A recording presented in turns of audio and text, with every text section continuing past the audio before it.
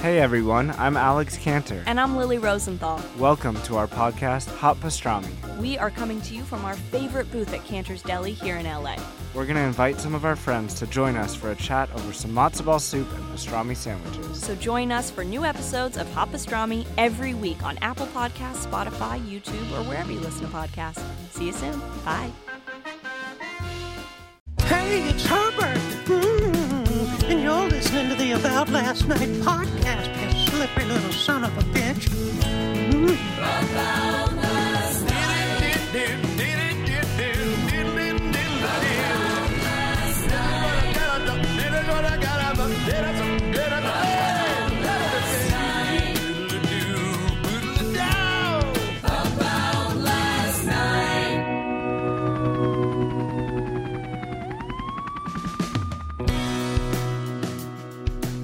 How are you, Greg? Doing great, man. What's happening? Chilling, man. Like my hat. Looks- Seahawks. Are you a Seattle guy? I'm in Seattle right now, bro. Oh, I'm from nice. Shoreline. I don't know how well you know the area since you got here. I know nothing. Yeah. Do you know that the first Starbucks is from here? I did know. I've been there. Right. Do you know that that Detlef Schrempf went to school here? I did not, but I do know who Detlef Schrempf is. That's huge. There's gonna be I remember he was on like the Sean Kemp Sonics and yes, stuff, right? Of course. Yeah, there's going to be a certain amount of like Seattle probably trivia that you're tested on. After I'd say like 5 years, you get to go like, oh yeah, Green Lake, that's where the paddle boats are, right? And then people are like, you're from here, aren't you? Yeah, I don't know. I don't know if I'll be here long enough. 5 years, that's a long time. Oh, dude, I've seen your workout regimen. I've seen the pictures, whether they're doctored or not or photoshopped online. But Doctored. yeah, yeah. You have you just always been a fucking freak? I mean, you played hoops, football. I read that you were like I think you set some shot put records in. Your research department is solid. That's about it, dude. I know that, and then you're gonna have to remind me your first name one more time. But no, were you always just like, because to be that, I'm always curious, people of your size, at what point was the growth spurt? You know what I'm saying? Because there was a kid, Avery Garmeyer, in my high school that went from 7th grade to 9th grade, like 7 inches. And I'm talking below the waist. And then he grew 2 above. No, it was all height. But it was a crazy spurt. And we were like, oh, if he doesn't play something, he's wasting his size. did you feel the same about I was journey? always tall. I wasn't I don't think I was like crazy tall. Like, you hear some of these stories, especially some of these basketball guys that were like 6'8", 6'9" when they were 15. I was always like the tall kid in class, but I was never like just like stood out. Right. It wasn't really until high school. As a freshman in high school, I was probably like 6'2", which was tall. I was 15, 16. So, I was probably 6'1", 6'2", had played running back, played basketball, played baseball, like played all the normal sports growing up. Right. And then it wasn't until I got to high school that I started getting kind of like tall, skinny white guy. Like basketball was kind of just like during the winter, but I knew there was no future there. Right.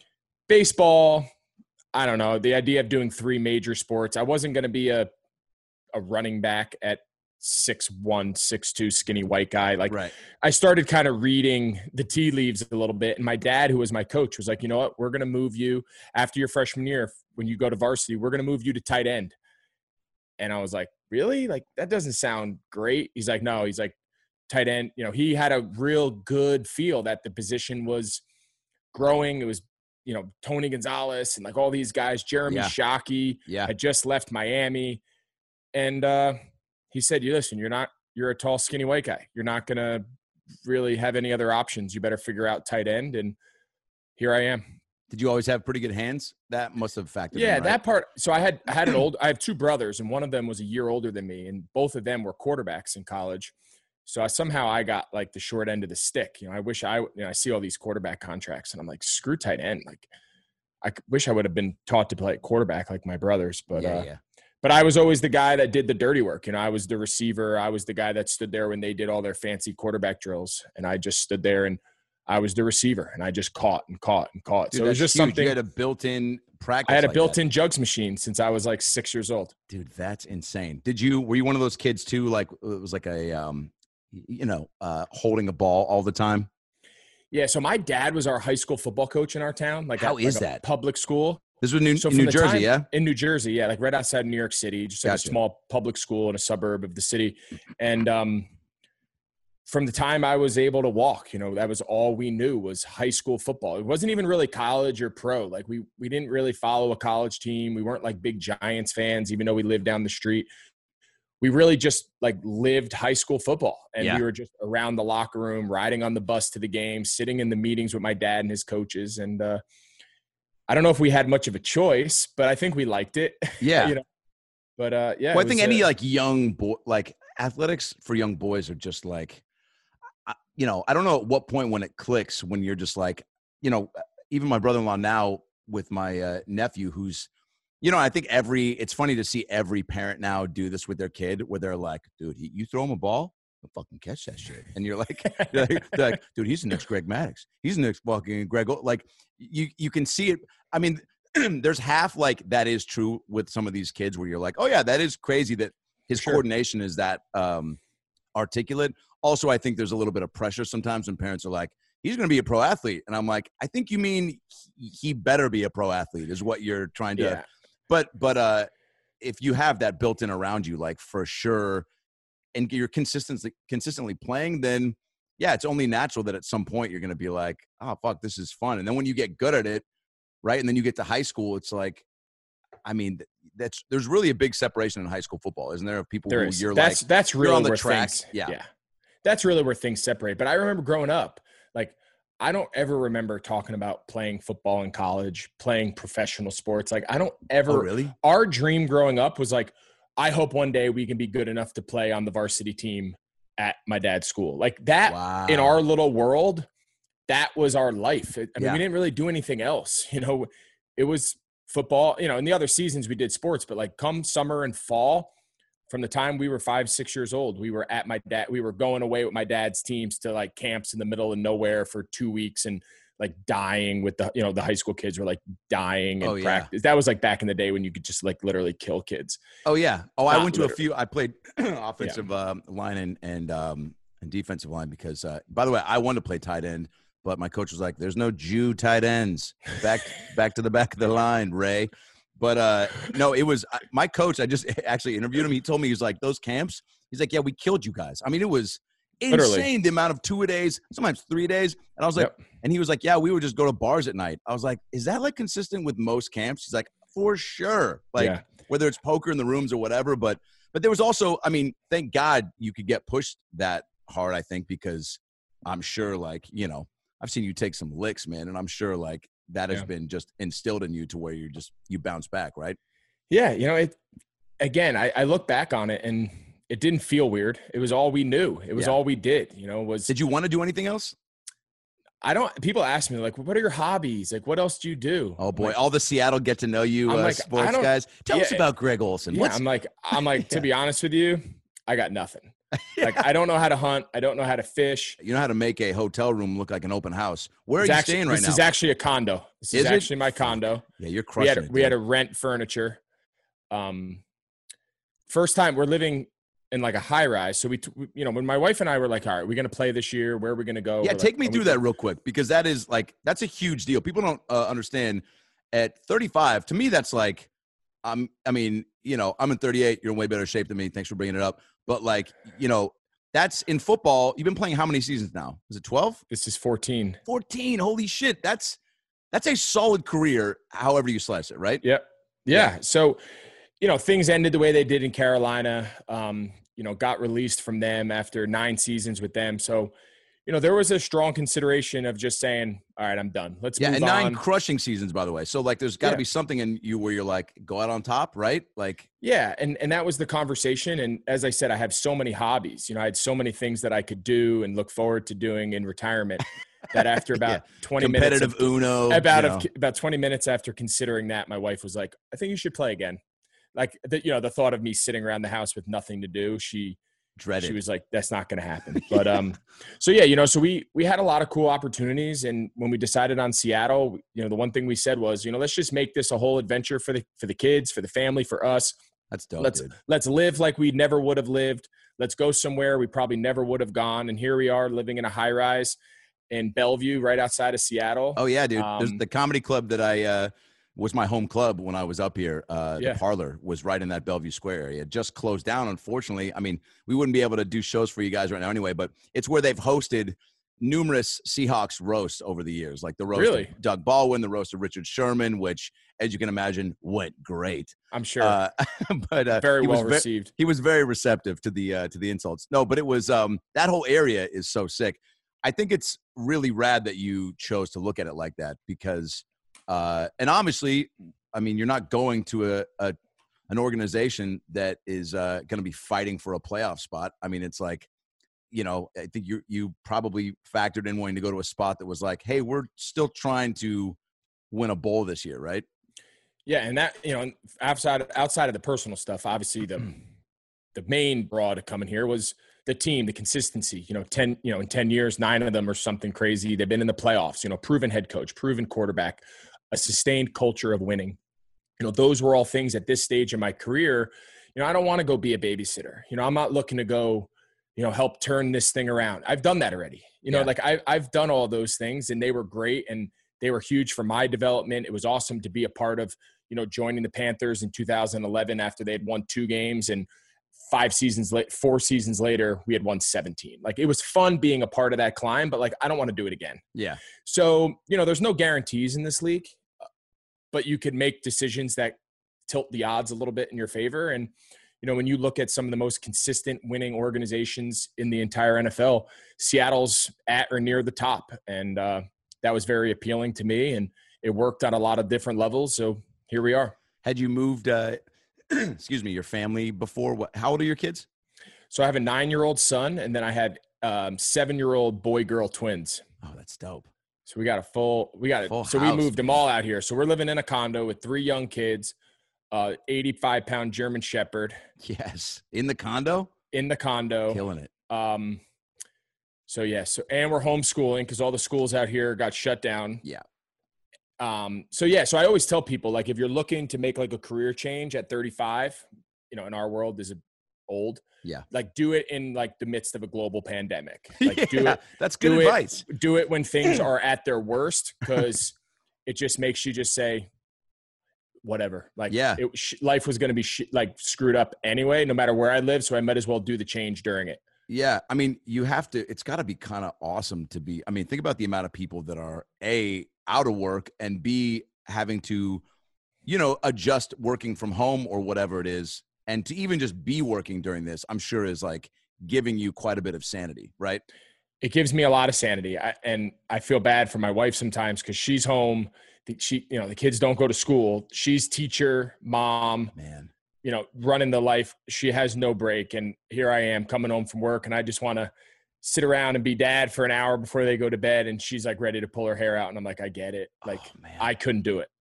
I couldn't do it all day. So she's right now the true MVP of this situation. And she's a trooper, moving her whole life across. All of our families are on the East Coast. So really? You could have put us on the moon. Like Seattle, from where we grew up, is like Mars. You know, like no one ever lives in Seattle. Like no one ever lives that far away. And here we are. What was your I'm sure fans would want to know like what, and I'm sure you've been getting asked this question, but like your impressions of Seattle when you played were just what, downtown, the stadium, in and out, right? Yeah, I had very little perception. You know, we had played here a bunch of times, but like you said, we fly in a day or two before the game. You stay in a hotel, you don't go anywhere. Maybe you walk around to grab dinner or something the night before the game. The stadium is incredible. The environment is incredible. So I'm glad I came out here when there'll be no fans. So that'll be fun. And then we went home. So like that was the experience. Yeah. So, we've tried to we had this big plan of having like this big adventure coming out here in the summer, and we're going to go to Canada and we're going to drive out to the locks and we're going to explore the city. And obviously none of that's happening. Oh yeah. Cause you got signed before all this truly. Yeah. So I signed in February. So when I signed here, like everything was great. And then the world came to an end like a month later. And, so we were like, oh, okay. So I guess all of our life plans are like everybody else's, obviously, are going to be altered a little bit. What's the first thing you do when you go to and you've done this, twice now, like going to a new organization. Do you have like a superstition or a routine, like things like the first people that you want to meet with, the first things, do you go right to your locker and like set up a Yankee Doodle Candle Co., like vanilla bread, pumpkin bullshit? Or do you like do like 50 sit-ups because like I'm going to score 50 touchdowns? Like, do you have some sort of, it's funny, like the meet with Russ right away, or, the football stuff is like the least of your concerns. Oh, like, really? It's all the life stuff. You got to know, like when you get to the facility, like stupid stuff, like where's my locker? Where's all my stuff? Like I had 9 years of just stuff in Carolina that I just knew was there at my disposal. I knew the security guy. I knew the guy who cleaned the bathroom. I knew the guy who served us lunch. I knew the coaches, the equipment. I knew everybody. First name basis, anything. Here you walk in, it's like you literally landed on the moon. Like you don't know anybody. You don't know where to go. Where's the meeting room? Where's lunch? Where do we go to practice? It's literally like you're the new kid at school, and you don't know where your locker is. Is that weird too? Because you're like, super weird. I'm a superstar vet and you're coming in like, I'm the oldest guy on the team and I'm walking around like I'm a rookie. I don't know anything, Damn, what a cool dynamic. But everyone I'm sure is like, so everyone's been awesome. You. Yeah, it's been awesome. Everybody's been great, but there's like an anxiety to that. There's like an uncomfortable feeling when you're so used to being in a familiar setting that now all of a sudden, on the drop of a hat, you're in like a new world, and everything is new. Forget the football. That part's easy. It's everything else. Yeah, like coming in and having to be like, "Yo, Russ, where's the bathroom that's like out of the way if you got to take an emergency dump?" Right. Like what's that's the one that? That's a huge deal, right? Everybody knows that bathroom. Yeah. Everybody knows that. You have to. What's the facility like? I hear nothing. I've taken one tour. Cool. BMAC, like, and gotten to see practice. It's like right on Lake Washington. I'll tell you the hardest part about the facility's off the charts. Facilities are great. It's right on Lake Washington. There's boat slips, the practice fields. There's like people paddle boarding by. And I would say like, that's the hardest part. Like you're driving to work, it's early, you're sore, you got a padded practice. And like, it's on a Saturday afternoon and there's people like paddle boarding and laying and you're just like, that looks kind of good. Like, like, yeah. If I really want, yeah. But it's an awesome facility. They really treat us well. The people there have been great. But sometimes in like the middle of like your fifth padded practice and you just look outside and there's just people like carelessly hanging out on the lake. You're like, that seems kind of nice. Oh yeah. Well, you guys, like you're taunting you. Yeah. Yeah, I bet you can't paddleboard, Olsen. You're like, yeah, dude, no, I can't. I'm trying to win a ball. I'm just trying to survive. Yeah. What did you have a chat with Pete like on the phone before you came over? Do they call you? What's the courting process like?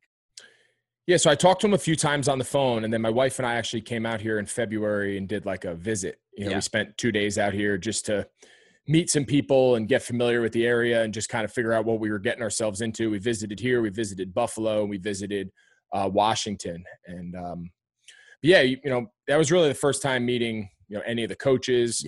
I had very little crossover with the guys here, from the coaches to players. Like hadn't really played with any of the guys, hadn't been on it. None of these guys had been on staff I had been on, so it was kind of a weird deal. Like you literally were going somewhere where you had zero, for the most part, zero prior relationships. And that was both cool and also a little scary, Yeah.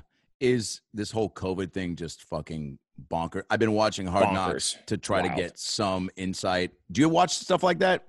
I've never watched Hard Knocks, to be honest with you. What? I've never watched it. I see like the highlight clips on social media or whatever, but I've never actually like sat down and watched. And I have guys like buddies who have told me it's like what they wait for every year. Oh, it's like their Game of Thrones. Like they just can't wait for another season. And I'm just like, oh, dude, I live it. I don't need to see it. I get it. I've been there.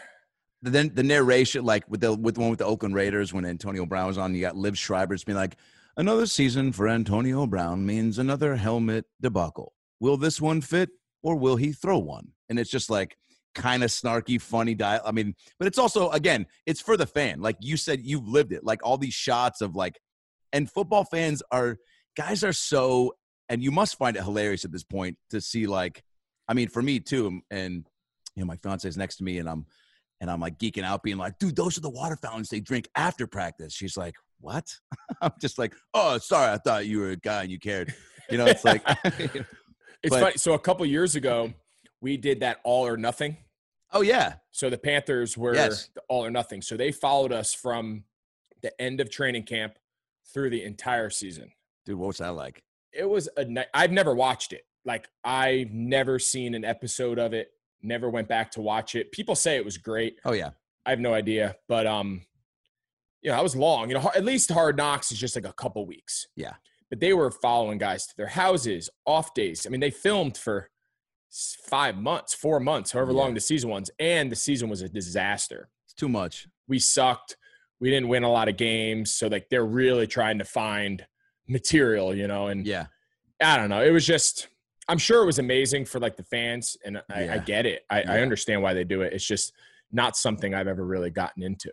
Was there a what was that first Zoom meeting like? I guess that's how you met the whole squad, right? Literally, when I got out here 4 weeks ago, I had never seen anyone face to face.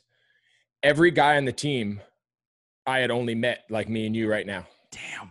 Just seeing them through a computer screen. So, like, you're trying to learn like a new system, and we're installing plays and we're doing like virtual walkthroughs, but you're also trying to develop like some sort of feel for like who runs the locker room, who are the main voices, what are the tight ends like, what are guys that I could see myself, because I'm on the East Coast and all these guys are pretty much out here on the West Coast. Yeah. It's like you're in a different world. It was unlike anything that I think anyone has ever been through. But yeah, COVID has really changed. I mean, every single day getting up, going and do a COVID test even on your day off, I've been COVID. I'm the safest human being in the world right now. Yeah. I've been COVID tested every single day for like 3 weeks. Are you every day? You're like, they're COVID tested in holes they're not even supposed to go to, but I'm just wanting to be that cautious. I'm the safest. Put the swab where, do whatever you got to do. Yeah. They just kind of they're grazing the nostril. Cause I posted a video on the gram yesterday and I did a drive-through test here in Seattle. These guys put the thing, I put in the caption, my brain hurts. I don't know math now because it's like, and everyone's commenting like, yo, where and why are you getting it that deep? Some of them are like that. I've heard, fortunately for us, we just have the one, they're just kind of like scraping the inside of our nose. Yeah. I guess that's enough. Huh? It takes 10 seconds. Yeah. From the time we get there, they have it really, really organized. I don't know if the whole NFL has it disorganized, but the Seahawks organization has it down like pat right now. And so now you're getting to do walkthroughs. Was that just like, a dream come? You probably were. So we're in practice now. We had our first padded practice. We've had 2 padded practices actually now. Damn. So we're off and running now. Training camp is officially real. Yeah. Is it like going from having a time where you're like, oh, we might not get to do that until, I don't know, 3 weeks before the season starts? Like, yeah, because there was a time where they were really trying to figure out the X's and O's of how this was going to go down. Yep. So I'm sure there's always a possibility of like, all right, it could maybe not get figured out until the last minute. But when that first day, when you got on the field, the VMAC, and started catching balls and running routes, was it just like fucking the greatest feeling? Yeah, I think everyone said at one point during the offseason, like, this isn't going to happen. Yeah. When they started shutting baseball down and those games were being postponed and all these nightmare stories about colleges shutting down. Dude, Costco got rid of samples. I was like, this is fucking getting out of control. It's wild. Yeah. And, then you hear all the horror stories about the false positives and, you hear those. It's just – so for a while there, I understood it. I hoped that they were going to figure it out. And, again, maybe I'm naive, but I feel like I feel like the system in place right now, it's worked. Yeah. Will it work forever? My fingers are crossed that it does, but it's worked for the last month. So I don't see why it's not sustainable. And the benefit is that the NFL has unlimited resources, right? So they can test every person that touches this facility every single day. And that's what they're doing. Is there something that you do as a tight end to develop rapport with the QB? And first of all, how important is that relationship, like off the field, for the on-field relationship? Like you mentioned, trying to get rapport and know who's like, the leader in the locker room through virtual stuff, which is real difficult, but just developing, because you've had 3 dope QBs now going into your third and and crushed it with Cutler in Chicago and Cam in Carolina. And I'm so curious, like, what goes into, I've heard from Gronk that it's some guys just lock in all football and they don't have to have that personal touch to really like get each other. If they get each other on the field, then it's all good. But I don't know what is it like? I think it's important. I don't think everyone has to necessarily be like best friends and sleep at each other's houses. I think, but I do think there's like that level of respect and like understanding each other on that personal level that does transfer over to the football. I think the number one way that you develop a rapport with a guy is just by being good, right? Like, I'm going to be where you need me to be. When you throw it, I'm going to catch it. Like, that's the simplest way to develop a rapport. From there, you can build the personal relationships and start to understand each other. And all of those things translate, right? Like, people's personalities away from the building, it does correlate to their demeanor during practice, their demeanor on the field, their priorities, how they see things, how they view the game. But like, there is correlation and crossover before that. But at the end of the day, people gravitate towards guys who they can trust and can play. And to me, like, that's the first way you earn, whether it's the quarterback, here with Russ, or when it was with Cam, or just developing that rapport with your teammates. Like, first and foremost, like, I want them every single day to walk off the field and be like, I'm glad he's on my team. Yeah. Because like, that's it in a nutshell. People make it so complicated. That's it. Guys want to be on the team, on the field with guys they can trust and who can play. Right. And if I can't trust you and you stink, I want you gone. And I would say the same to myself, right? Like, that's that's the nature of the business. So you have to, so you let your work speak for itself, right? So it's that's step one. Right. And so do you, and obviously, like, you're, established at this point enough to not like sit down with Russ and be like, hey, bro, by the way, bro, like, I can fucking catch. Like, you throws me something, I can fucking catch it. Like, he knows, he's played against you, he's seen you. So do you guys get on the field? Do you kind of like, are you excited to kind of develop like a new combo? Yeah. I mean, it's like, I know as a fan speaking, it's like, dude, when we picked you up, I was like, fucking, this is a weapon we have not had. And that Russ hasn't had, you know what I'm saying? Like, somebody truly that can block like you can block and has the hands that you got and it's got speed. And I'm curious what he says to you that might instill an extra level of confidence, or does he go out of his way to say something, or does he just go, no, this is a guy who's done it, knows what he's doing. I'm just going to let him do his thing and we'll figure it out. Yeah. I think in a short time, we've been able to develop, those things that I just touched on that, obviously I've seen from afar. Yeah. How good he is and what he's been able to do. And now being on the ground and being in person, it's even more clear why he's special and why he's so good. Yeah. Just seeing him operate every day up close and personal. But the conversation, again, the starting point of every conversation I've ever had with the quarterback is like, put that on me to see things how you want it to be seen. And then from there, we can kind of figure things out, and certain quarterbacks are more willing to adapt and things. But first step is, you can't expect every quarterback to adjust to every single guy he's about to throw the ball to. It's not sustainable, right? So it needs to work the other direction. And then as you develop over the years, there's a little more freedoms. There's a little bit more, kind of ad lib, because you guys start understanding each other. But I told him from the first time we threw routes together, it was, hey man, if you don't see the things that I'm seeing when I'm running and my break or my body language, my indicator isn't translating, like, you got to let me know, because this is how I've done it for a long time, but that doesn't mean that it works now. So like, there's got to be some give and take. Right. And I think he was accepting of that. And I think he respected that, because at the end of the day, if I do what I think and it's not the way he sees it, it doesn't help anybody. Yeah. Right. So like, I got to make sure I see things the way he's accustomed to seeing it. And then we can start kind of making a little more customization to that relationship as we go, if that makes sense. Yeah, 1,000%. Thanks for breaking it down like that. Do you feel a little bit of pressure to be kind of a father figure to Will Dissly and Jacob Hollister, like kind of taking on some young guns? Yeah, I've always enjoyed that role. That was a similar role that I had for a long time out in Carolina. I've always enjoyed talking the game. I've always enjoyed helping younger guys that they brought into my room, or helping younger guys that they brought onto the team maybe at a different position. Like, I've always enjoyed that part of the responsibility. But again, like that only works if you can play.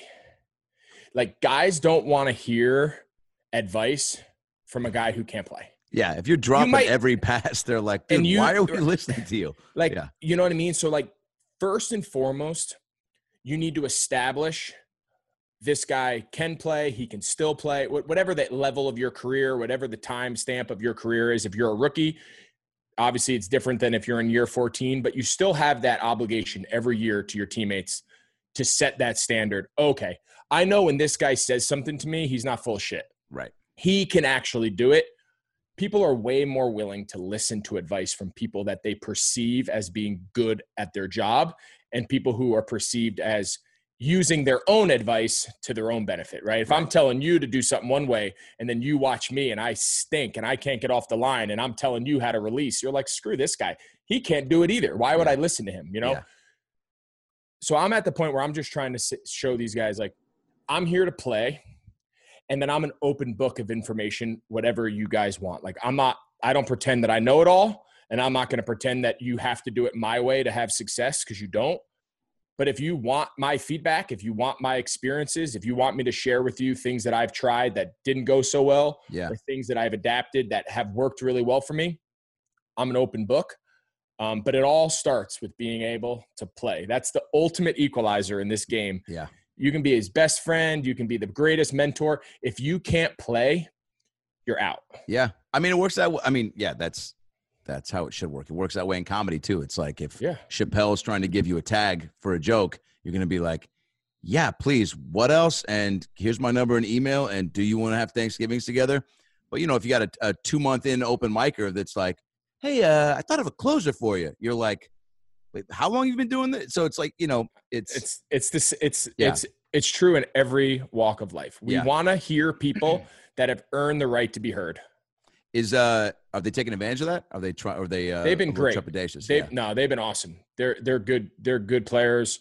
They've had success in the past. I know they're young, but they've had success, you know, in their own right. But they've been great. What do you see in someone like Will Disley, who I know the Hawks are real, like, you know, hot on, and it's like too crazy. I mean, and you can speak to this. I know you've had, you know, injuries and bounce back, but it's like to have in your first couple of years, like what he's had and go down is kind of insane, right? Like, yeah, it's been tough. But it's hard. I mean, to see a guy in 2 years have two, you know, significant injuries. You know, it's not like he pulled his hamstring, right? Yeah. Like, I mean, it's just hard because so many of those kind of injuries, there's nothing you can do. Mm-mm. There's no, he didn't train hard enough. He came in out of shape. It has nothing to do with that. It's just freak shit. It's like bones break, tendons. It's the unfortunate reality of this game. And to see a guy that has so much promise and to see a guy that at times really showed that promise on the field, to just have each of the first 2 seasons cut so premature is tough. But unfortunately, that's this game. And it's not, this game is not for the faint of heart. And I think he's proven that at the very minimum, he's not going to quit, right? And he's going to continue to attack rehabs and continue to bounce back as long as they'll have him. And I think that's step one for any young player in this league, is to have that relentless pursuit and that relentless attitude, and it'll pay off for him. He just got to stay the course. He's got to just continue to fight the fight. And there's nothing. It always works out for guys like that. I think so. There's nothing you can do to try to prevent like injuries, right? I remember in 7th grade football, man, I was playing on the select team just because I was a bigger dude, and we were doing angle tackling. And this was like my first. I was not supposed to put on pads for 2 weeks because I was new to the team, but our coach was just like, guy looked like he woke up and swallowed a pack of Marlboro Lights. He was just like, Ray, get your fat ass in there. You're hitting today. And I was like, I don't think I'm supposed to hit for 2 weeks, coach. He's like, fuck that noise. Get in there, you pussy. And I was like, I'm in 7th grade. I don't want to be called a pussy in front of all my friends and in front of high schoolers that are older than me. So I hop in there, and there's a little kid named Alan Roque was his name. This kid for sure sold drugs to teachers at our school. For sure, I think banged moms. I mean, he was and he was playing linebacker, and he was the first guy up to angle tackle me. And I remember running at a straight line and then turning and then just stopping and freezing because I was like, this looks like the worst thing to be on the receiving end of, which is the worst thing you can do, as I later on learned, is like how you're going to get hurt is by not going full out, right? But 100%. I can only you made the imagine- biggest cardinal rule. You broke the biggest cardinal rule, though, in history of those drills. You got to count back in the other line and make sure that you don't match up with like an assassin. Yeah. Right? That's like the first lesson everyone learns in youth football is anytime you line up for angle tackling, eye opener, Oklahoma, you got to make sure like you go get a water break so somebody gets in front of you, because the third kid in line is an absolute killer, but the fourth kid, his mom makes him play with goggles on, right? Like there's you got to time it out. You got to time it out. So that was your first problem. Well, dude, it was Can't tough go with because the kid who sells drugs. Well, dude, we had Alan Roquet, then we had this kid named Jason Potts who smoked during practice and always told me that my mom had great boobs, and then there was a kid named Jess Lacasse, and then Lamar Patrick. So it was bad blood down the line. Like I would have had to get back in line and then look at myself from across. You would have had to tackle yourself. That was the only way to avoid injury. You were in a tough boat there. Yeah. But anyway, so that, not to get off the topic, but that was your first mistake. But so injuries there's no way to. I mean, it's just so hard. I mean, I had went 10 years without ever missing a game due to injury. And then 2017, 2018, I broke the same bone in my foot each year. I mean, and it's a bone. I mean, what are you going to do? Bones break. And I tried like hell to do everything in my power to come back from it the first time when I had the surgery, and first game of the next season broke again. And it was just, it's demoralizing. You start questioning whether it was worth it. You start questioning, am I done? Is my body telling me like, you can't do this anymore, man? But for whatever reason, the craziness inside all of us, you just keep going forward until they tell you they don't want to have you anymore. And sometimes they need to put you out of your own misery, because it's hard to put yourself out of it when you've done it for so long. Like, you don't know anything else. And sometimes the team ends your career before you're really ready, Oh yeah. I was going to say, when you get that, when you go through something like that, is it your wife? Do you get like your kid coming in being like, Dad, you're going to keep playing, right? Like, or is it like, because I'm sure fans are chiming in, you get sports analysts trying to chime in, you're dealing with your own inner thoughts. Like, what finally silences all that? And do you even listen to that? Or are you trying to just, you hear it, but you don't listen, to the outside stuff. My wife and kid, if it was up to my kids, especially my oldest son, like I would play forever. He has this dream that like, he's going to be the 16-year-old ball boy for like the team I'm playing on, and I'm going to be 45, but he's going to be able to be it. And I'm just like, hey buddy, I hate to cry before 2 p.m. dude. I hate to be the bearer of bad news. I'm not going to be playing when you're 16. I'm not going to be playing maybe when you're 10. Yeah. You know what I mean? Like it ain't happening, brother. Yeah. But they've been awesome, and my wife has a really good way of, keeping things in perspective. Right. And you take a step back and you kind of look throughout the world and you're like, all right, I broke a bone in my foot. It seems like it's the end of the world. I'm going to be okay in 8 weeks. Now, at the time, it seems like it's going to be 8 years. But, I think everyone goes through that like initial, you kind of just close yourself up, pity party. Yeah. The world's ganging up on me. What did I do to deserve this? And then as time goes on, you stop feeling sorry for yourself. And you're like, all right, I can do this. It's not the end of the world. Like, let's quit being the baby and let's go. Yeah. What was draft day like? I'm curious, draft day. Mark Sanchez is a good buddy of mine, and we had a little football podcast going for a little bit, and his draft day, the draft days of so many players we've gotten to break down. So I was talking to Christian Kirk a couple months ago, and his was bonkers, just being with family, thinking you're going to go when there's just so much to it that I think fans don't realize on the inside. Yeah. And just take me through that day, I guess, and building up to it as well. So we had like a draft week. So I did all my training. I went to school down in Miami, did all my training down in Miami.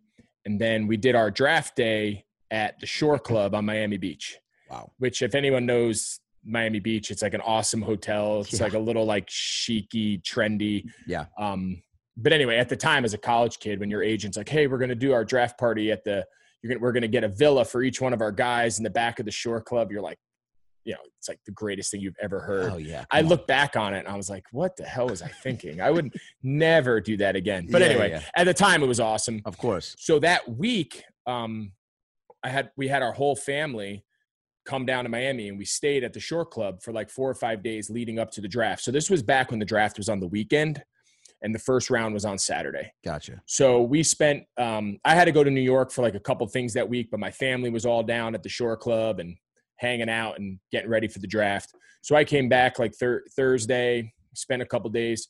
Friday night, we went to a place called Monty's on the beach, which is like a raw bar on the Intercoastal, like a cool, like Miami spot. Yeah. And I'll never forget, we were sitting there and, eating and getting ready for the draft the next morning. And the TVs were on. It was ESPN, and they were doing like a mock draft going through. So now you're sitting there like it's the real draft. And meanwhile, it's like Mel Kiper telling everyone who, the Seahawks are going to pick or whatever. Yeah. And you're going and like, and I had anxiety just watching the fake draft. I don't even remember. I get anxiety watching Kevin Costner in Draft Day, and that's not even real. I know. Trust me. I was like sweating bullets, eating stone crabs in Miami. Like, my life is over. I'm never going to be drafted by anybody. So now fast forward, the next morning I was up at like 6:00, and we just start like walking up and down Lincoln Avenue in Miami, just like finding somewhere to eat. We find like a Cuban cafe. We're like eating breakfast, just trying to like occupy our lives. Yeah. Sure enough, long story short, the draft starts at noon. I was the second to last pick of the first round when there were 20 minutes between each pick. That was the last year they had done it. I was drafted at 6 p.m. Eastern time. 6 hours the first round went. And got drafted by Chicago.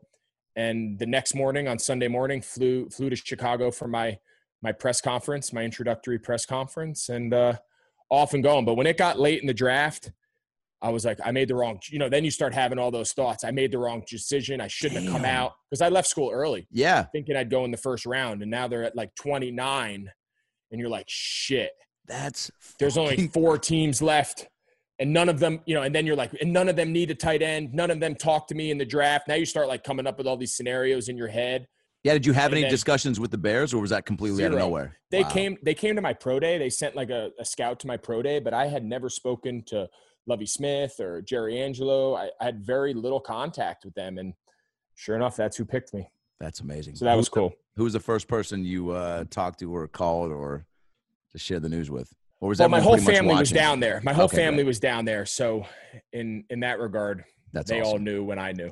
How about this? Who was the first friend that you kind of lose touch with, or family member, or new family member, or new like friend of like husband of your wife's good friend that's like, Greg, hey bud, like what's crazy is that I live in Chicago now, and I don't have any ticket.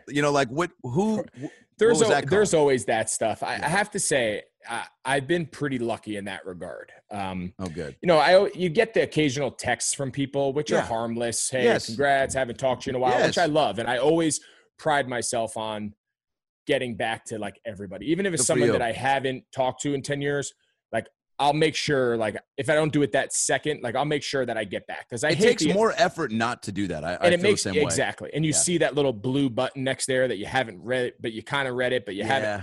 I'm like, I just got to respond and just like make sure I do this. Good for you. But no, we've been lucky in that regard. I mean, we have family and stuff that comes into games and whatnot, but our families have been great in regards to those things. But you hear horror stories from some guys where it's just people who come at it. Remember, I coached you in Pop Warner ball when you were 7. If it wasn't for me, you never would have made the middle school team, and you would have, it's like, what? A teacher that's like, I passed you and I didn't have to, but I knew you were destined for greatness. Exactly. And I'm going through rough times right now. Okay, my car just got repossessed. I live behind that Denny's. Not the good Denny's either. I have to work there. Actually got fired today. I just found out as I was talking to you. You fucking up. Yeah, you're just like, all right, I guess I can break you off something just to shut up. Just to shut up, yeah.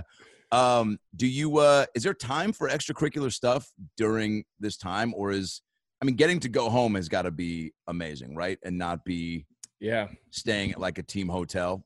Yeah, this is the first training camp that I haven't been at. So in Chicago, we went to a small college in Illinois, and then the same thing in Carolina. We went away so my training camps for 13 years was not home. It was not with my wife and kids. I was separated. But now at the end of each day, I come home on my off day.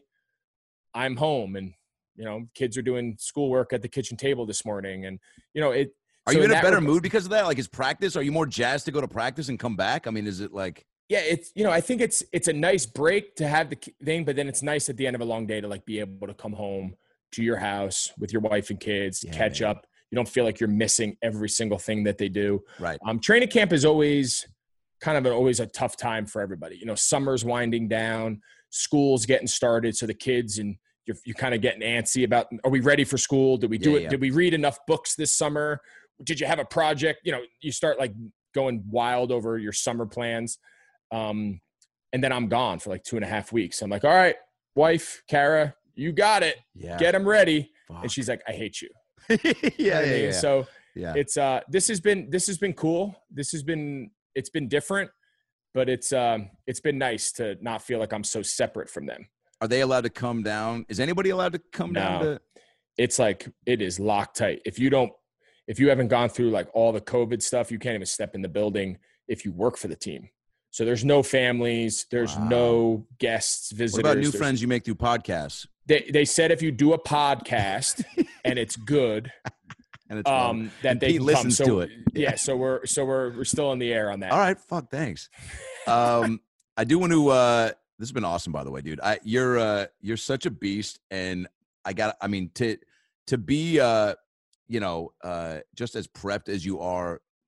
Still, and to be consistent, that to me is like in anything, especially in sports, seems like the toughest thing to really is to be consistent. And like from the get-go, I mean, like looking at your numbers, how they just like kept going up each year.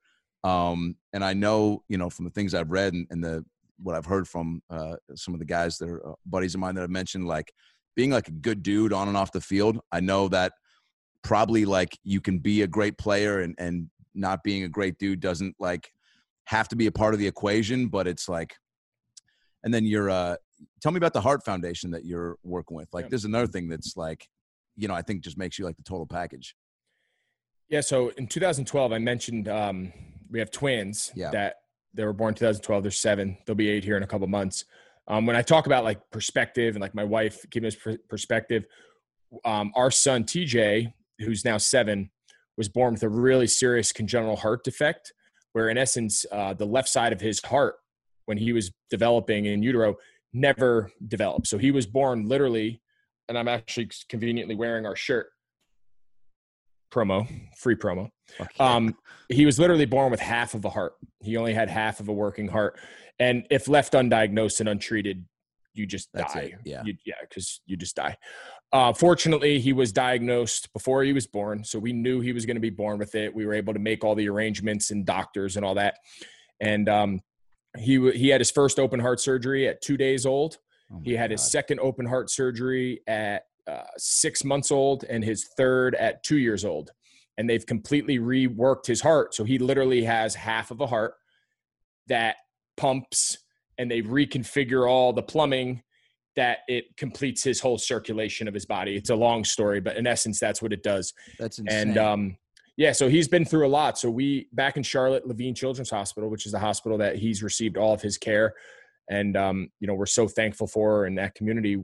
My wife and I have, we started the Hardest Yard, which is, as you mentioned, a nonprofit program that funds a variety of programs. And we're actually just opening 20,000 plus square feet cardiac facility, brand new state-of-the-art cardiac facility. We're going to bring all the sub-disciplines into one facility on campus at the hospital, and it will open in January. Good for you. So that's under construction now, and some of the other services that we provide from our program will be housed in this now actual facility. So we've been working on that for about 7 years now, and it's something that we're really into and something we take a lot of pride in, and we love it. That's incredible. So you've just got constant inspiration around you just daily. Yeah. He's a special kid. And so many of these kids, we call them heart babies. They're awesome. We've met so many cool families. We've people that just reach out to us on social media or Twitter, or they hear our story. It's a small world. There's not a ton of kids born with this condition, but there are a lot of kids born with congenital heart disease. And it's a world that sometimes gets left. It's the number one killer of all babies. And I think people sometimes lose sight of that. So it's been it's been a really cool experience for us as a family to kind of network in this community. And we've gotten a lot out of it. That's amazing, dude. Shit. All right. Well, if that's, I mean, you know, if there's not more reason for the city to fucking just fall in love with you, you know, and I know people are wondering, clean shaven, beard, what are you going with this year? You know, I just kind of, it's, you know, it's very Seattle of you to have a beard. You know that. I know. I need like a flannel shirt and a beard. Yeah, you've got how about this? I don't drink coffee.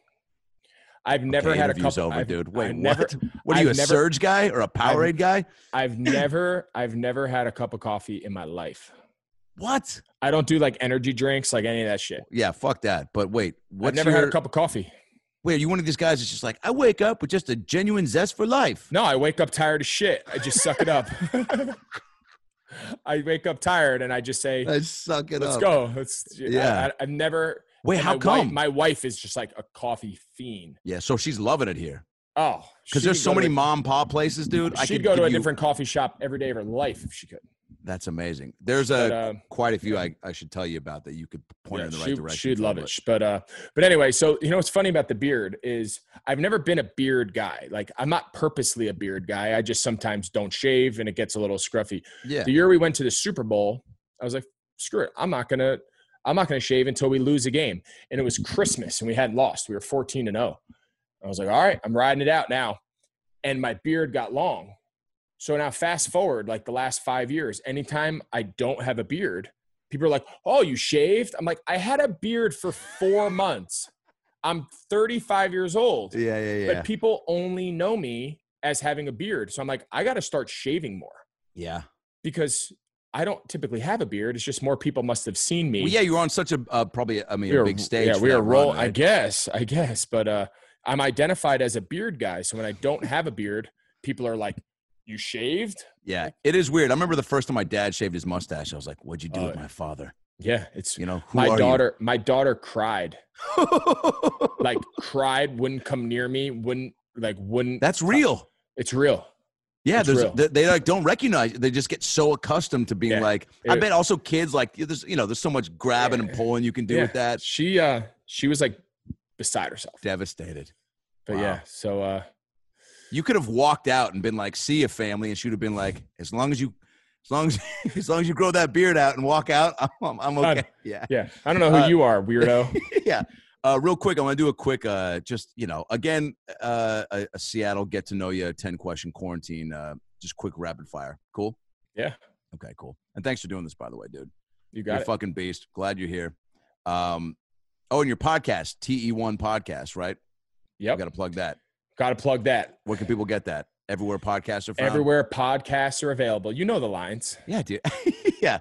All audio platforms. And you're interviewing all, tight ends of young and old. It was pretty cool. I'll tell you, when we first set out to do it, I was like, okay, this could be kind of cool. Like they pitched us the idea of me hosting this kind of like mini series telling the story of the tight end from the beginning. And I was like, okay, like that's kind of cool. Like I can see it, but who are we going to talk to, right? Like we got to get the right people to tell this story. Well, fast forward a few months, it comes out next week and it's called TE1, as you said. And our first interview is with Mike Ditka. Come on. Who's an absolute legend / he's Mike Ditka. Did you get to know him while you were in Chicago? I didn't, and it was really cool for me to interview him now being able to like reflect on my time back in Chicago playing like under like the shadow that he casted. Yeah. Everything being compared to him since Ditka. And just be able to like share some of those stories with him and him kind of talk about his career and some of that was a really unique way to kind of start. And then it just kind of hit the ground running. So we started with Coach Ditka. Then we got Ozzie Newsome, who's now the general manager, obviously of the Ravens, Super Bowl champ. Shannon Sharp, and the stories that he told, and that was really, anyone who's listened to Shannon, he's not one of my afraid to fans, talk. yeah. The episode could have been 4 hours long. That's amazing. And then we had Tony Gonzalez. Let me tell you something, Scoop. Yeah, exactly. I was Skip. Then we had Tony Gonzalez. Wow. George Kittle, Travis Kelce. And then we did something cool at the end with the rookie from Notre Dame who got drafted by Chicago, Cole Kmet. So he was their second round pick, and it was a really cool thing. I'm anxious for people to hear it, but we thought it was cool that I got to interview Ditka there was a Chicago kind of thing. Yeah. And then here's this kid who, when I was playing in Chicago, he was like a middle school, high school kid growing up in Chicago, being a Bear fan. Yeah. Went to Notre Dame, now gets drafted by like his home team. And like we had each guy share some like level of advice, a message, and we were able to let him listen to it. So his interview, his last podcast kind of puts a good kind of ribbon on the entire conversation. That's awesome. And I think people are going to really enjoy it. I know I enjoyed it. I don't want to say more than I anticipated, but it was an experience that was really cool. Yeah, well, you've got like, I mean, this is also why, I mean, aren't there like you're already gonna jump into like the analyst broadcast booth, right? Like there's already been. Yep. I mean, this is something that I think you probably don't. I mean, just being easy and effortless to be conversational and personable like this, not everybody has it, and doesn't. You know, it's not like you need it to be an athlete, but like, shit, man, like post football for sure. So it's like, you know, you wouldn't have said yes to that whole TE1 podcast world if you didn't feel, you know, interested and comfortable in that avenue, right? Yeah, and the guys and the guests we had, they just like really opened up and like That's awesome. let their guard down. Yeah. Told some funny stories, kind of self-deprivating stories, some inside scoop. You know, Shannon Sharpe talking about, so Shannon signs as a free agent. Ozzie Newsome's the general manager in Baltimore. He leaves Denver to go play for Baltimore. They win the Super Bowl. He has that run. He breaks Ozzie. So Ozzie at the time had the most career yards for a tight end. Yeah. So while Shannon's playing for the Ravens, he beats Ozzie's record. So now he walks into the locker room after the game and his general manager is there. And he's like, and I'm like, well, what did he say? And he's like, he walked up to me and he said, congratulations, Shannon, gave you a hug. And he goes, but I'm still fucking better than you. And I was just like, it was just so cool to like hear That's them. awesome. And then I was able to ask Ozzie what he remembered of the conversation. So it was cool. It was, the guests were great. They opened up and, all together, it's a really cool 7-part series that hopefully people really enjoy. I'm pumped, dude. And it comes out next week? Yep. Okay, cool. Next week, anywhere, you know the line, anywhere podcasts are available. If you got ears, just fucking open them up. All right, quick rapid fire get to know you, Greg Olsen. Your go-to quarantine cheat snack? Oh, man.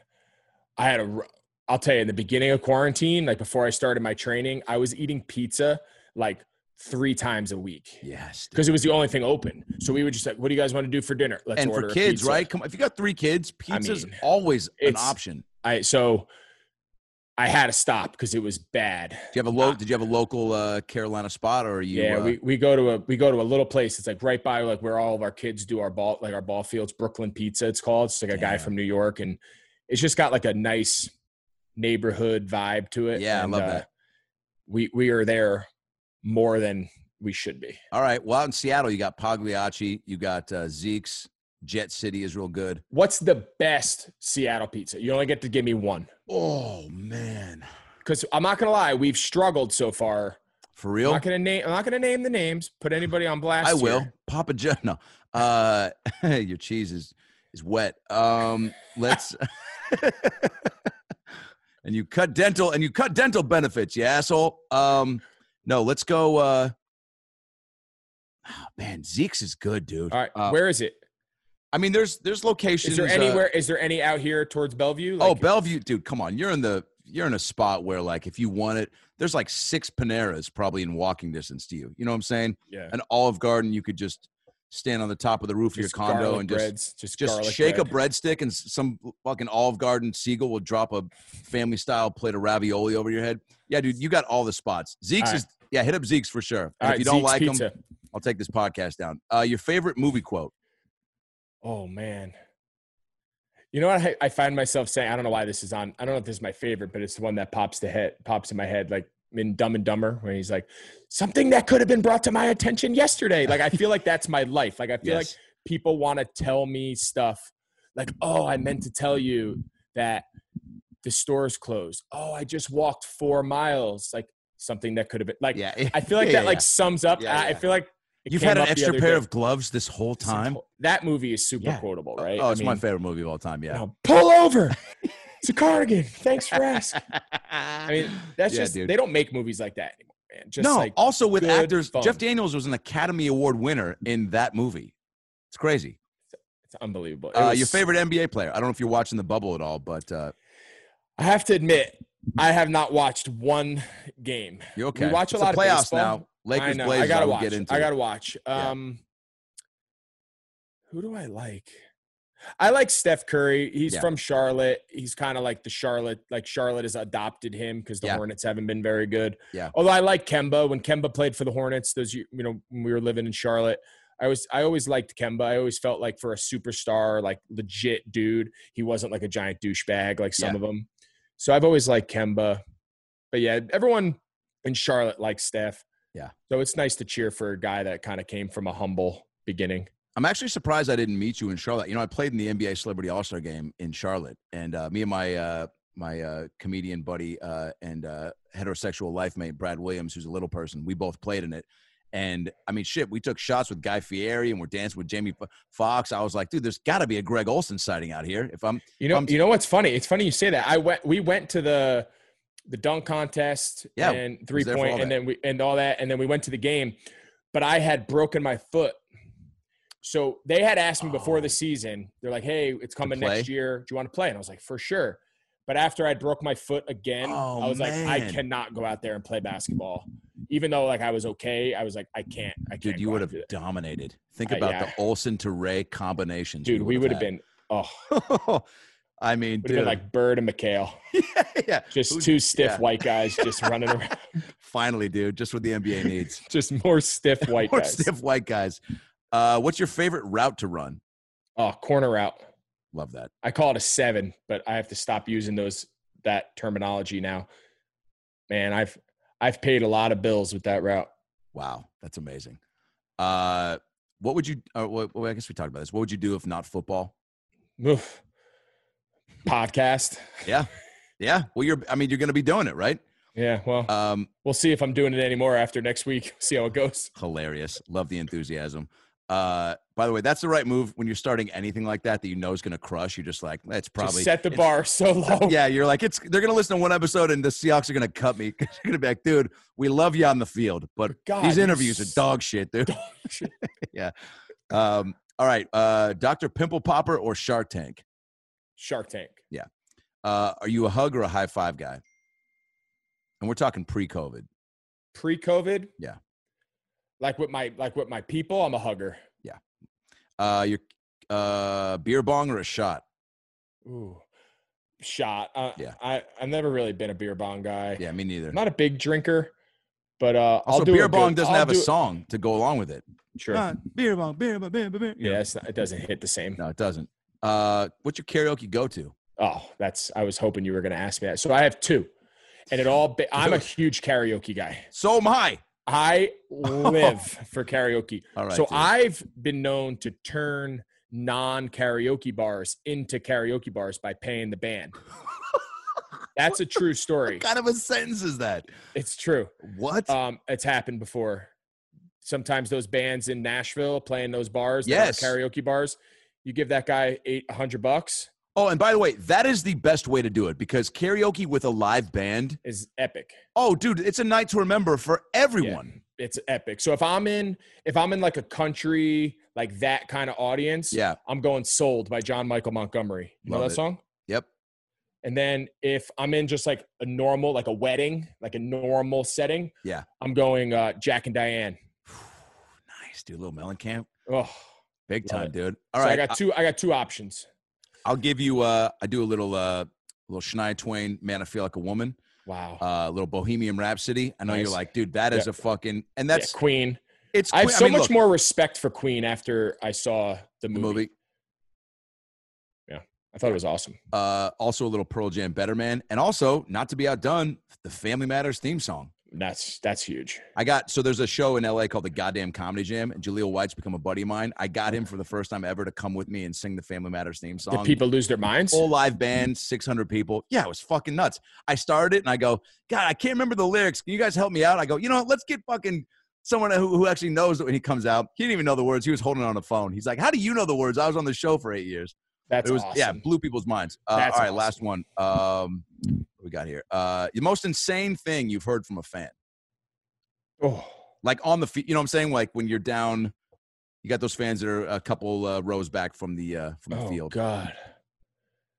I mean, you can't imagine what people say. For real? I mean, they're like wishing you death, wishing you to be injured. You suck. You've ruined my life. Grow the beard back just so I can pull it out of your goddamn face. Oh, close. Anything you can imagine in your mind, there's a good chance somebody said it. What the fuck? Yeah, people are nuts, man. I've had people come up to me like in a grocery store.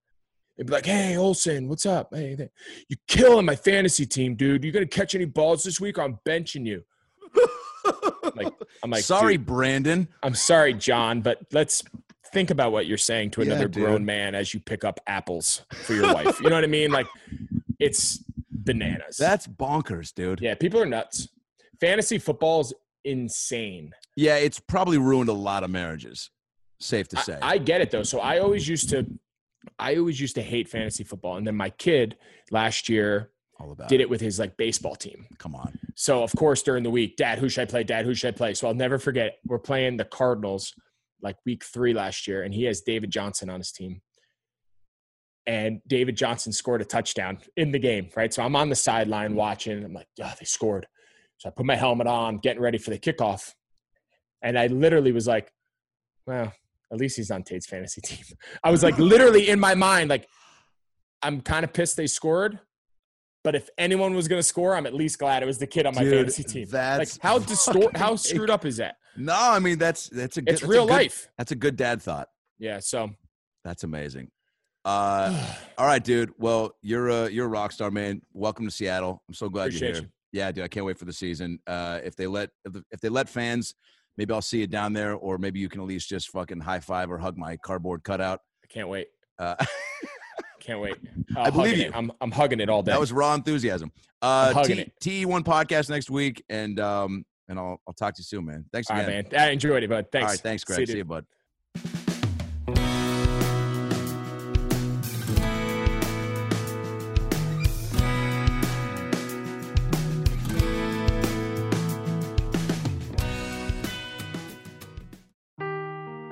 Seeking the truth never gets old. Introducing June's Journey, the free-to-play mobile game that will immerse you in a thrilling murder mystery.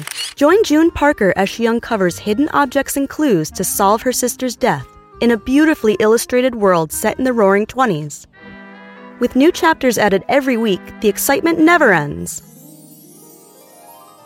Download June's Journey now on your Android or iOS device, or play on PC through Facebook Games.